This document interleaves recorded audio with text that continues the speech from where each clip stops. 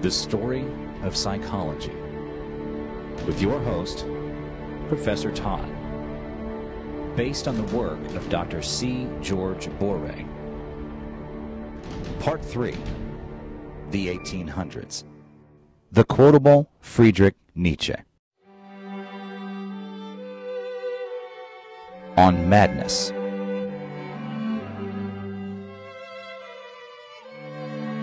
Madness is something rare in individuals, but in groups, parties, people, ages, it is the rule, beyond good and evil.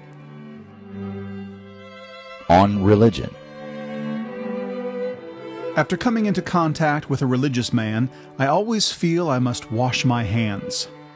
Ecce Homo. The two great European narcotics, alcohol and Christianity. Twilight of the Idols. Even today, many educated people think that the victory of Christianity over Greek philosophy is a proof of the superior truth of the former. Although, in this case, it was only the coarser and more violent that conquered the more spiritual and delicate. So far as superior truth is concerned, it is enough to observe that the awakening sciences have allied themselves point by point with the philosophy of Epicurus, but point by point rejected Christianity. Human, all too human. The spiritualization of sensuality is called love. It is a great triumph over Christianity. Twilight of the Idols. On the self. Active, successful natures act, not according to the dictum, know thyself, but as if there hovered before them the commandment, will a self, and thou shalt become a self. Assorted opinions and maxims. He who cannot obey himself will be commanded. That is the nature of living creatures. Thus spoke Zarathustra. I assess the power of a will by how much resistance, pain, torture it endures and knows how to turn to its advantage. The will to power. To exercise power costs effort and demands courage. That is why so many fail to assert rights to which they are perfectly entitled, because a right is a kind of power, but they are too lazy or too cowardly to exercise it. The virtues which cloak these faults are called patience and forbearance. The Wanderer and His Shadow. On death. To die proudly, when it is no longer possible to live proudly. Death of one's own free choice, death at the proper time, with a clear head and with joyfulness, consummated in the midst of children and witnesses, so that an actual leave-taking is possible, while he who is leaving is still there. Twilight of the Idols. On punishment. Distrust everyone in whom the impulse to punish is powerful. Thus spoke Zarathustra. A strange thing, our kind of punishment. It does not cleanse the offender. It is no expiation. On the contrary, it defiles more than the offense itself. Daybreak. The will to power. What is good? All that heightens the feeling of power, the will to power, power itself in man. The Antichrist. Not necessity, not desire, no, the love of power is the demon of men. Let them have everything, health, food, a place to live, entertainment. They are and remain unhappy and low-spirited. For the demon waits, and it will be satisfied. Daybreak. My idea is that every specific body strives to become master over all space, and to extend its force, its will to power, and to thrust back all that resists its extension. But it continually encounters similar efforts on the part of other bodies, and ends by coming to an arrangement, union, with those of them that are sufficiently related to it. Thus they then conspire together for power, and the process goes on. The will to power. Anything which is a living and not a dying body will have to be an incarnate will to power. It will strive to grow, spread, seize, become predominant. Not from any morality or immorality, but because it is living, and because life simply is will to power. Exploitation belongs to the essence of what lives, as a basic organic function.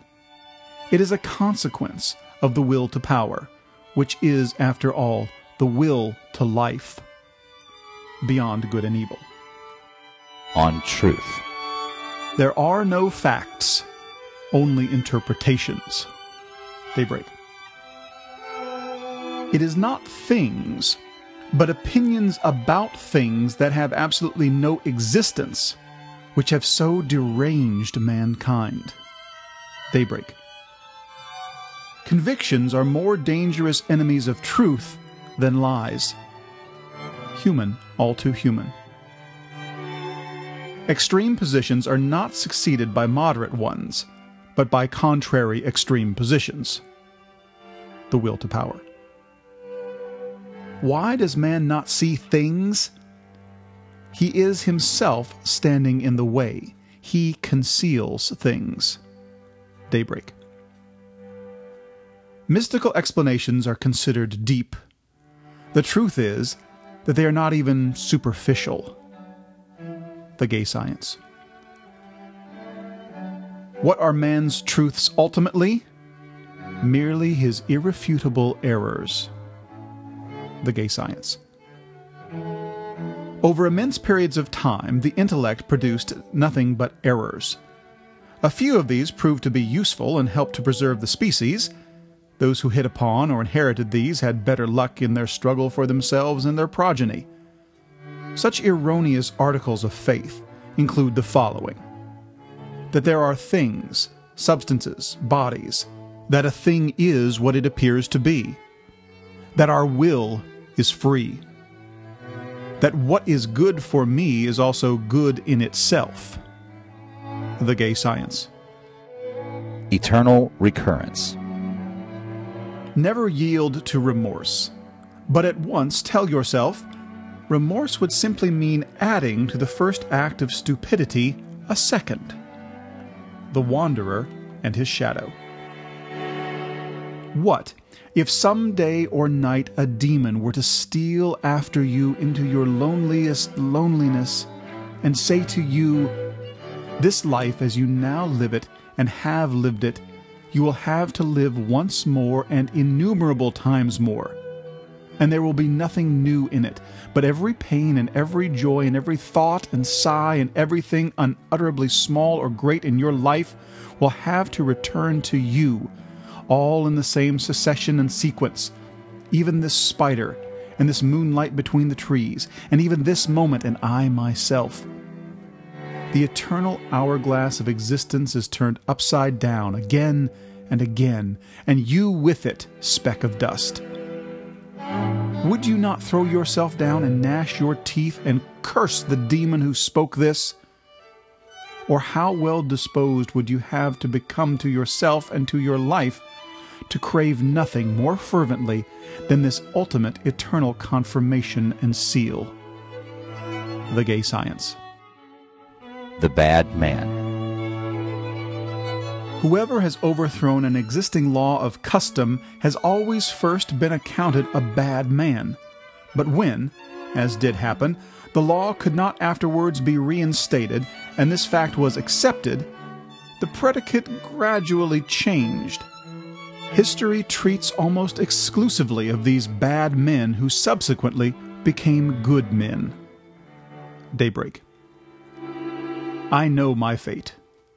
One day, there will be associated with my name the recollection of something frightful, of a crisis like no other before on earth, of the profoundest collision of conscience, of a decision evoked against everything that until then had been believed in, demanded, sanctified.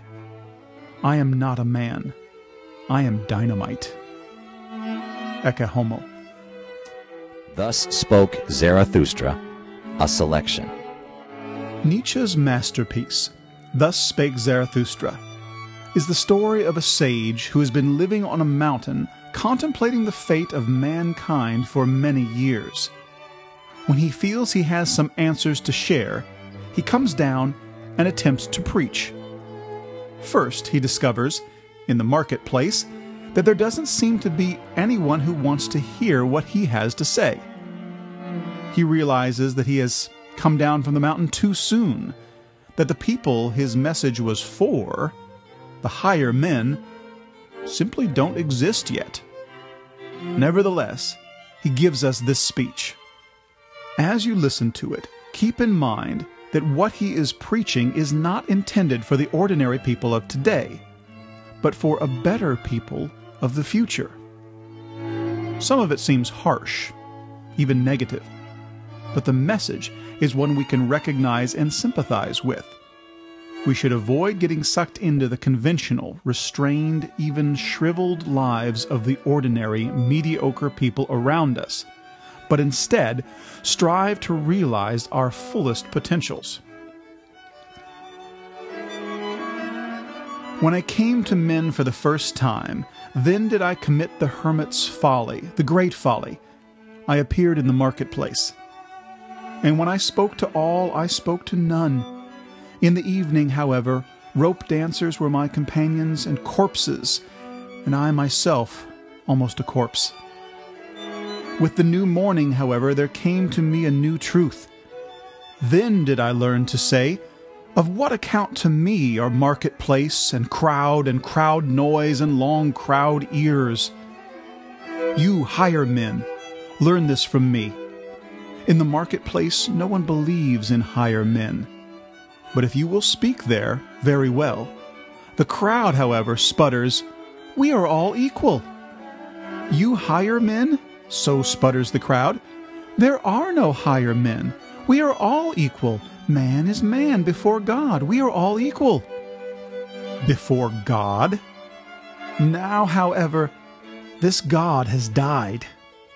Before the crowd, however, we will not be equal. You higher men, go away from the marketplace. You higher men, this God was your greatest danger. Only since he lay in the grave have you again arisen. Only now comes the great noontide. Only now does the higher man become master. Have you understood this word, my brothers? You are frightened. Do your hearts turn giddy? Does the abyss here yawn for you? Does the hellhound here yelp at you? Well, take heart, you higher men. Only now does the mountain of the human future begin to work. God has died. Now we desire that the Superman live. The most careful ask today, how is man to be maintained? I, Zarathustra, ask, as the first and only one, how is man to be surpassed?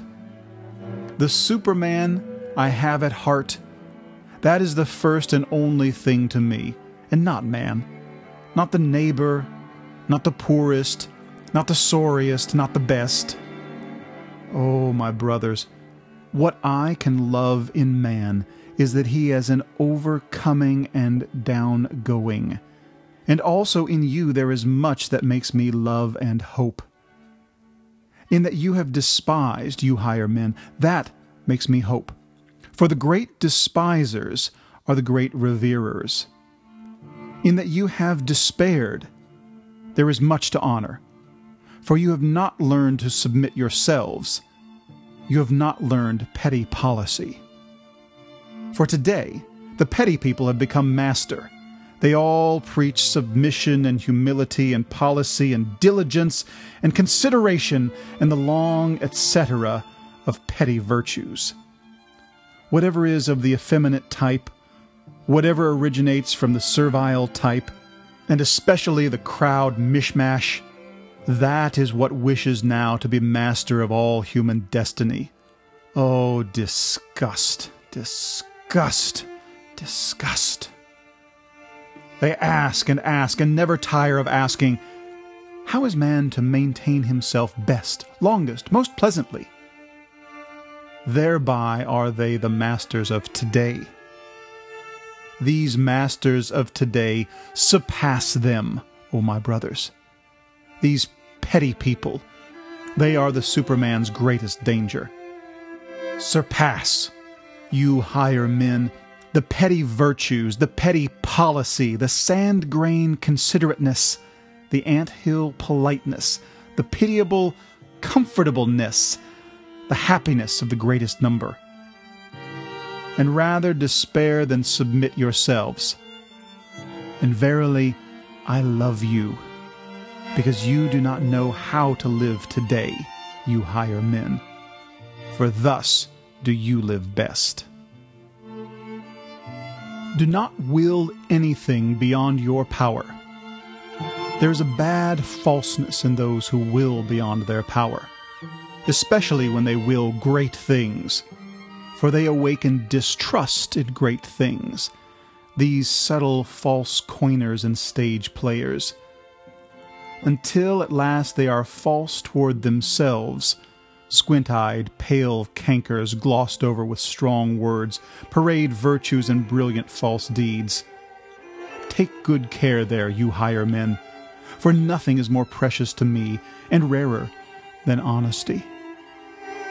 Have a good distrust today, you higher men, you in-hearted ones, you open-hearted ones, and keep your reasons secret, for this today is of the crowd.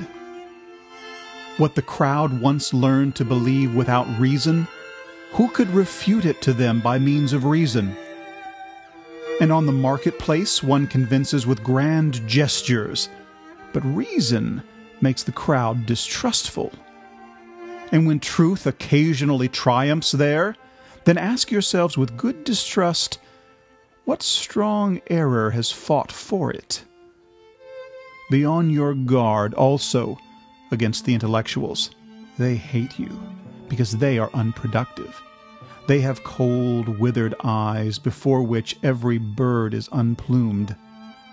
Such persons brag about not lying, but the inability to lie is still far from being love of truth.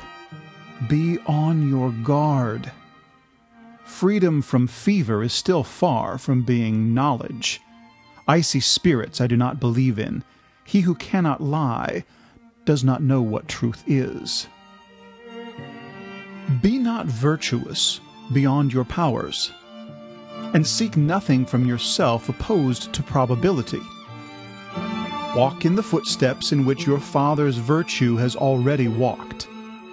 How will you rise high if your father's will does not rise with you? He, however, who would be a firstling, let him take care lest he also becomes a lastling.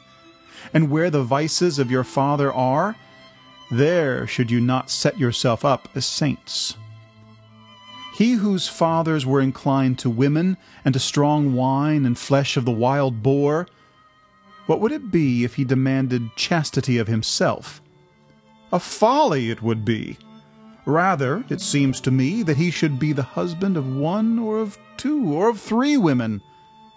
And if he founded monasteries and inscribed over their portals the way to holiness, I should still say, what good is it? It is a new folly. He has founded for himself a penance house, a refuge house. Much good may it do, but I do not believe in it. In solitude, there grows what one brings into it, including the brute in one's own nature. Thus is solitude inadvisable to many. Has there ever been anything filthier on earth than the saints of the wilderness? Around them was not only the devil loose, but also the swine. Shy, ashamed, awkward, like the tiger whose spring has failed. Thus you higher men have I often seen slink aside. A caste which you made has failed. But what does it matter? you dice players. Have you not learned to play and joke as one must play and joke? Do we not ever sit at a great table of joking and playing? And if great things have been a failure with you, have you yourselves therefore been a failure? And if you yourselves have been a failure, has man therefore been a failure? If man, however, has been a failure, well then, never mind. The higher its type, always the less often does a thing succeed. You higher men here, have you not all been failures? Be of good cheer. What does it matter? How much is still possible? Learn to laugh at yourselves, as you ought to laugh. What wonder even that you have failed and only half succeeded, you half-shattered ones? Does not man's future strive and struggle within you? Man's furthest, profoundest, star-highest issues, his prodigious powers, do not all of these foam through one another in your cup? What wonder that many a cup shatters? Learn to laugh at yourself as you ought to laugh. You higher men, oh, how much is still possible! And verily, how much has already succeeded! How rich is this earth in small, good, perfect things, in well-constituted things. Set around you small, good, perfect things, you higher men. Their golden maturity heals the heart. The perfect teaches one to hope. Be like the wind when it rushes forth from its mountain caves. To its own piping will it dance. The seas tremble and leap under its footsteps. That which gives wings to assess, that which milks the lioness, praised be that good, unruly spirit, which comes like a hurricane to all the present and to all the crowd. That which is hostile to thistle-heads and puzzle-heads and to all withered leaves and weeds, praised be this wild, good, free spirit of the storm, which dances upon swamps and afflictions as upon meadows. That which hates the consumptive crowd dogs with their ill-constituted sullen brood, praised be this spirit of all free spirits, the laughing storm, which blows dust into the eyes of all the dark-sighted and melancholic. You higher men, the worst thing in you is that you have, none of you, learned to dance as you ought to dance beyond yourselves. What does it matter that you have failed? How many good things are still possible? So learn to laugh beyond yourselves. Lift up your hearts, you good dancers. Higher! And do not forget good laughter. The crown of this laughter, this rose-garland crown, to you, my brothers, do I cast this crown. Laughing have I consecrated. You, higher men, learn, I pray you, to laugh.